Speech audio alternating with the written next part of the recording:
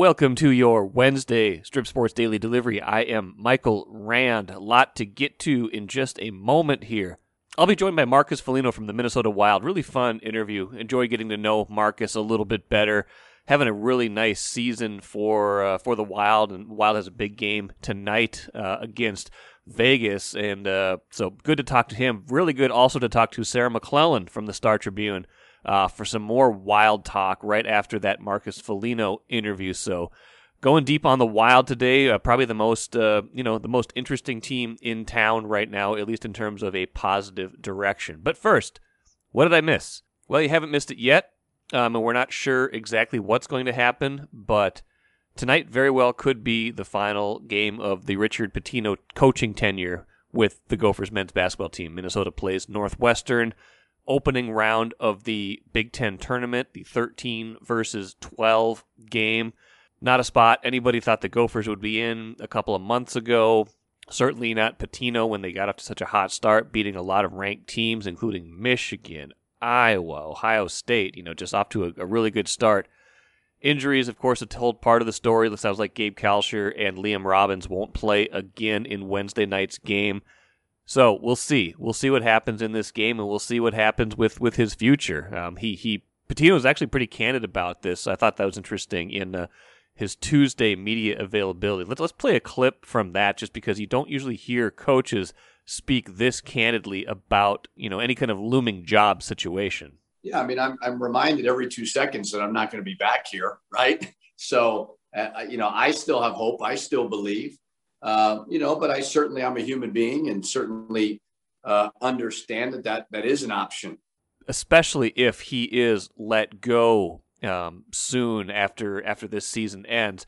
I want you to read Megan Ryan's story in today's StarTribune.com. All-white leadership in the Gophers athletic department. The lead kind of says it all. I'm going to read from it directly. The University of Minnesota has gone 14 years without hiring a person of color as a head coach and remains the only Big Ten institution without a single person of color in the role of president, athletic director, or head coach. This is a much longer story than just that. A lot of nuance to it, a lot of good interviewing in it, but the fact of it is laid bare in the first paragraph. Basketball coaches an opportunity to change that, right? If they change coaches with Pitino, I know a lot of the prominent names listed early on, at least, the Brian Dutchers of the world, they are not people of color. But we will see if they change that during this hiring process. I'm not sure they will. I hope at the very least that this statistic that I just read, that I'm not reading that again, in 2 or 3 years, that something has changed at that point. I'm Nyla Jean Myers, Senior Assistant Sports Editor at the Star Tribune. Thank you for listening to Strip Sports Daily Delivery. This work is made possible by our Star Tribune subscribers. For unlimited access to the articles mentioned in this podcast and our coverage of Minnesota sports from pros to preps, go to startribune.com/subscribe. Really happy right now to welcome Marcus Foligno to the podcast. Marcus, welcome to Daily Delivery. How are you today? Good. Thanks for having me. Yeah, absolutely. 7 goals already this season, Marcus. You're on pace for a career high, even in this shortened year. How do you explain the offensive burst to this point this season? I don't know, really. I mean, sometimes you get bounces in a year, but I feel like, this year just things are working, things are going in. I've been having some chemistry with some line mates from last year that are trickled over into this season now. And, just maybe shooting a little more when I get that shot. It's been going in for myself, but I like to think that it's just kind of comes from the simplicity of my game and the work ethic, and it's been nice to be rewarded. And sometimes you're not always rewarded, but I think for this year, just to try to with that consistent play all year, it's you're bound to get some chances, and right now it's been going in, so it's been nice to contribute. 30% shooting percentage. If you can keep that up the rest of the year, I think you take that, right? If I get one empty net a game, it's going in, so that's a good thing. I love it. Now, the game against Vegas last week, Wednesday, you guys lose the lead late. You got the Zach Parisi healthy scratch. I made a big deal of it. I think some other people did too, wondering if that could be a negative turning point in the season. As a leader on this team, such as you are, how did you approach that situation as it pertained to keeping the locker room and the season on track? Yeah, I mean, it's always a tough decision. I mean, Zach has been, such a big face for this franchise and a big player for us. And, obviously it's been a kind of a frustrating year for himself when it comes to kind of production. But, one thing about Zach is his work ethic's always there. And, it rubs off on guys. I think it's something that when I came into Minnesota, learned a lot from that, just a consistent play that he's always brought.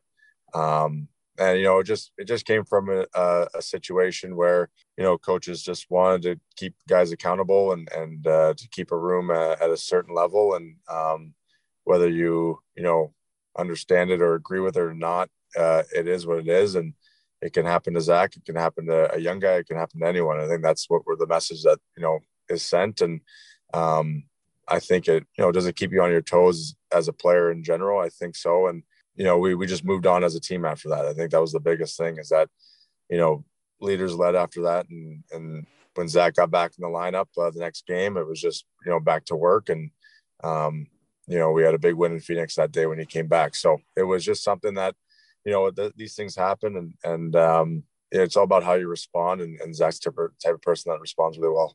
It felt like Monday's win over Vegas was a big deal. Not just that you won, but, after you had the overtime loss, you had the loss to them in Vegas, but you had 2-0 shutout, the empty net at the end. I know it's just 1 out of 56 games this year, but did that feel like a significant game to you as well? Yeah, it was big for us. I think just the heartbreaker that we lost in the first game of the season, just the come from behind win that they had, and then to have an okay game and to be close going in the third, and then obviously it was a 5-1 or whatever it was it ended up being, but we felt like we were right there, and we talked about it all year. We don't want to be the team that always looks at a Vegas or Colorado and says, well, we played pretty well against them, but we didn't get 2 points, but we're still satisfied. We don't want to be that team this year. We want to be the team that teams come in and play us and have a tough time competing against us and worrying about what we're going to be like every night. So that's kind of the mental aspect of it that we're trying to change, and we want to be first place. That's it. We want to win. We want to win as many games and have a lot of confidence going into the playoffs. But so to be a team like Vegas, I know they had some top players out, but just to shut them out, Kakinen did a great job in net, and really it was a grinding game. But to give up nothing was a big confidence boost for us. You had the Gordie Howe hat trick a couple of weeks ago against San Jose. Is that about as good as it gets for a player like you, or is that are there loftier goals beyond that for you? Yeah, I think the type of player I am, I think that's a hat trick, and for some other skilled guys. So that's just, I think when you look at it, it's kind of the complete game.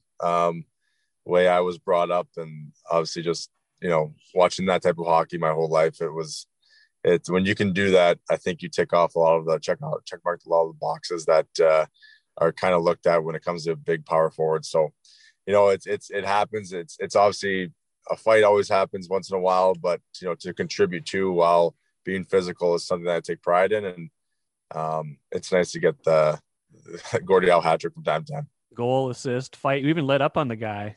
You had to in that one. Yeah, just what I think when I fought enough times in this league now. When you grab a hold of someone, you kind of know.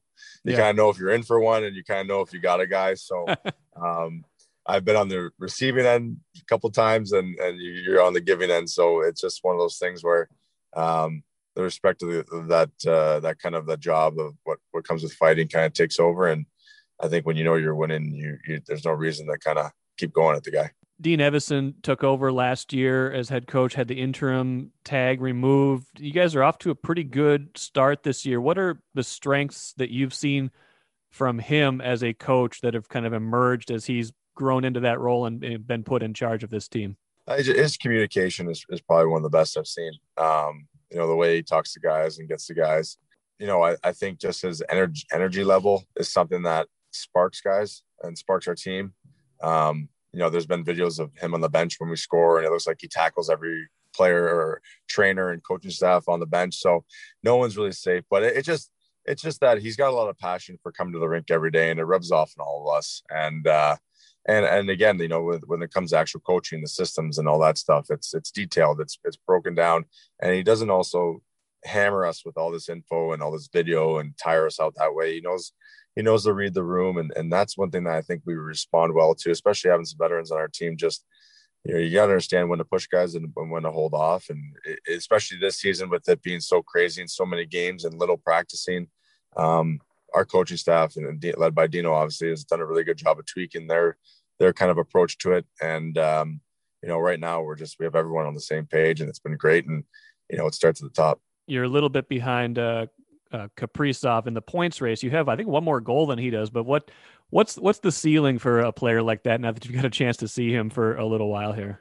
I remind him every day until he passes me that I got more goals than him, but he's phenomenal. Honestly, he's I don't think I'll ever be close like this again to him in points, and I hope that's the case. He's a guy that's going to take off, and I mean, it's his first season, and in a season like we're having, it's kind of crazy how well he's done, and just something that he's a guy that just comes to the rink every day and works hard and doesn't take his foot off the gas pedal. It's something that's pretty spectacular. So he's a guy that's going to be a huge part of our future.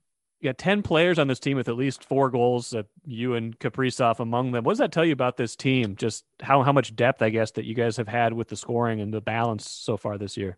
Yeah, I mean, that's the thing. I think you look at any team, that's kind of going forward and wants success. I think the biggest part is the balance. And Kev is now, I think, taken off. And we saw that, great game by him last game and the goals that he can do and the shiftiness that he has. And we're getting, production from Greenway and Joel Eriksson Ek. And, Hartman has been playing great until he got injured a little bit. But we're getting that. And that's what you need, I think, moving forward. We're getting a lot of guys. Zuccarello's come in and been lights out for us. So it's something that we just need to keep continuing. And every team I think you look at that has a chance of winning the Stanley Cup has that depth scoring.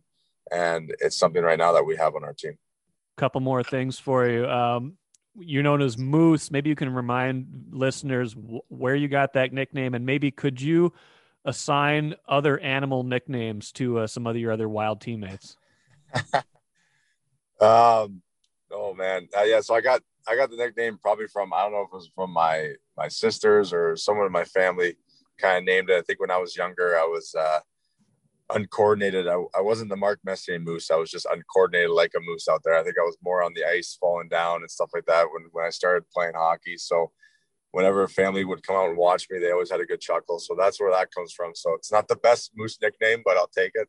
You could be called a lot worse in this league. But, oh, man, if I was to assign some other animal nicknames, it's actually pretty common. I mean, Jordan Greenway could probably be like a sloth or something. He's just always tired. And he's a couch potato, that guy. So he likes to relax, pick his feet up and not move a lot during the day until he's on the ice. So we could probably give him something like that. And I don't know. I have to think about that one right now. Jordan Greenway sloth. I like that. Sloth. Jordan Greenway the sloth. Let's make it. Let's make that one stick. I'm sure he would love. I'm sure he loved that nickname if that became part of his permanent game. Yeah. Marcus, last thing. When you're in charge of locker room music, what are you most likely to play? In the morning, I'm always the one that turns it on, but I'm a big country guy. So the morning we always do country. We try to keep it easy and get a little bit of country going, a little party songs there. So nice chill morning vibe. And then when I get to the rink, usually Matt Dumba takes over right when it gets time to get closer to game time. But I kind of put on some.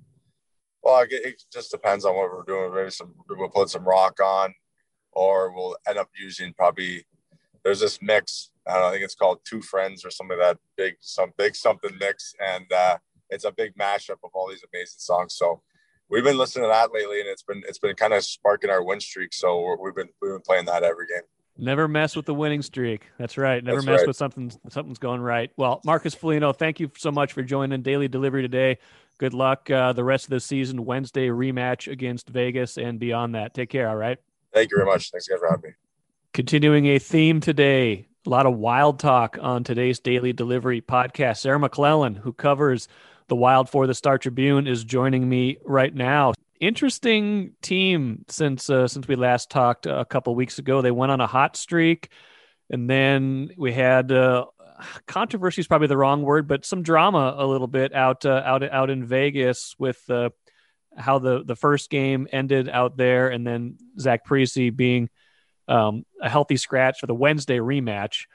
I guess talk me through how that all unfolded in your, from your coverage perspective, and, kind of where, I guess, the importance in particular too of Monday's win, given the drama that happened last week.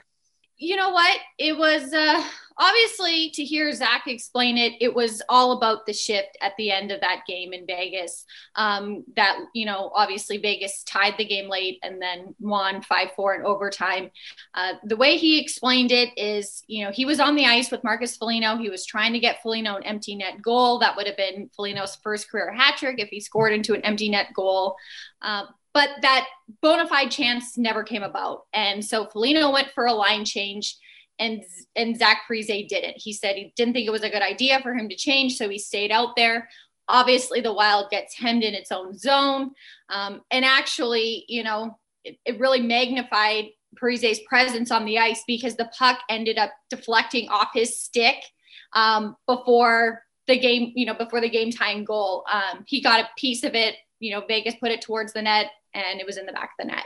So it was that, hyperextended shift that led to the benching, especially in late game situations. And even I think throughout games, we've kind of been able to detect that, fresh legs, fresh bodies, short shifts is a real mantra of this team under Coach Dean Evason. You see it on the penalty kill. Really doesn't matter who's out there. They have your two forwards, and they're constantly rotating after getting clears. It's just the way that this team clearly wants to play, is to be fresh. And a shift over a minute and a half obviously doesn't fall into that. And he was punished for it. And so it's probably a decision that stands out, because we don't usually see that. We don't usually see, the star or the leader type players always atone for gaffes and mistakes like that. But he did. And I think it really kind of hammered home this philosophical shift, or this evolution that we're seeing with the Wild. And it started, when Bill Guerin took over, and we've seen the roster turnover. But I think it really underscores the fact that no one is bigger than the team. This is about the team. And I think I've said on here before, like you hear it in Evason's messaging. He isn't one to single out players, and he isn't one to, obviously gloss over team accomplishments rather than like what individuals are doing. Clearly, that's tough when you do have individual players playing very well. Like, there are key players on this lineup, make no mistake. But it is very much about the team. And I think that just underscored that. And this is a shift for this organization. It is a new lineup. It is a new roster. It is a new coach. And, this we before me mentality really seems to be at the heart of that. And I think that decision to scratch Parise just completely underscored that and made it clear, what the ideology of this organization wants it to be. Marcus Foligno talked a little bit about that earlier on the podcast, about how, that does it put you on your toes a little bit as a player to see that can happen to someone like Zach Parise? Yeah, it does. Do you sense that this is 100% in the rearview mirror? Like I know Dean Evason said we had a good meeting, we moved on. You feel like this is a non-story at this point, particularly after Monday's win, or do you feel like there's still kind of behind the scenes talk about, wow, that really happened and this has implications going forward? I think as far as a lineup, how the team's playing, I think they've moved on. Zach Parise is back in the lineup. He's been back in the lineup. I know Evason has been, talking encouragingly about the way that Parise has been playing. He helped set up a goal in Arizona.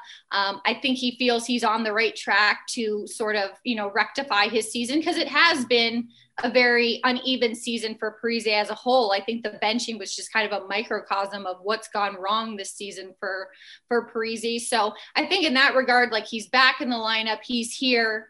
But is there a lingering effect from an aftershock from that type of decision? I mean, you just said it. Players are aware now. Players know very much so that, your decisions are being looked at and scrutinized, and, you have to play for the better of the team, and, not always, be more mindful of that than, maybe going for an empty net goal or, extending shifts. I just think that's obviously very clear now on the radar, but lineup wise, he's been back in there. I think they've made adjustments around him, putting him with Kevin Fiala.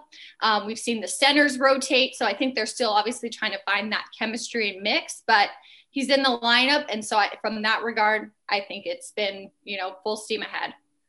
The hiccup in Vegas was basically one of the only interruptions in what has been a really good stretch for them. I believe they're now 8-2-1 maybe in their last 11, including the win over Vegas in the the rematch back at XL Energy Center Monday. They play again Wednesday night now against Vegas, and these kind of pairing of games we're seeing all season long. A lot of that good work done by Kaapo Kähkönen, who was in the net again for that 2-0 shutout Monday. What can you tell me about the emergence of him? He's a rookie. Obviously, we saw a little taste of him last season, but where do you think they are in terms of how their confidence level in him and how we might see him deployed now that Cam Talbot is back and healthy, and how that mix goes in at least in the near term? It has probably made the organization take a look at its goaltending long term, maybe sooner than they thought. I think initially the thought process was, maybe Kaapo would get some time in the NHL this season, but it was Cam Talbot number 1, Alex Stalock number 2. Like that was the plan. Obviously that changed with Stalock in the COVID protocols and being out so long. Opened the door for Kähkönen to get this time with the NHL squad, and he just ran with it. The injury to Cam Talbot gave him, steady reps. He took advantage of that. Talbot going into the COVID protocols again gave him probably more minutes in games than he would have, otherwise seen.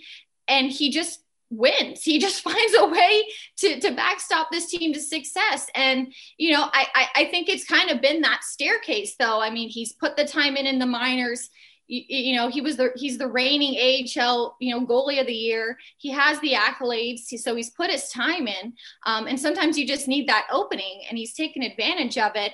I think what, really could kind of point to some long-term success. And again, perhaps, a debate about, is he for sure number 1? When can he take over full time? I think, what's important when you look at that question is the fact that the style he plays does seem very sustainable, in the sense that, this isn't a goalie on a run playing well because he's diving everywhere and it's highlight reel saves and he's playing out of his mind to get results.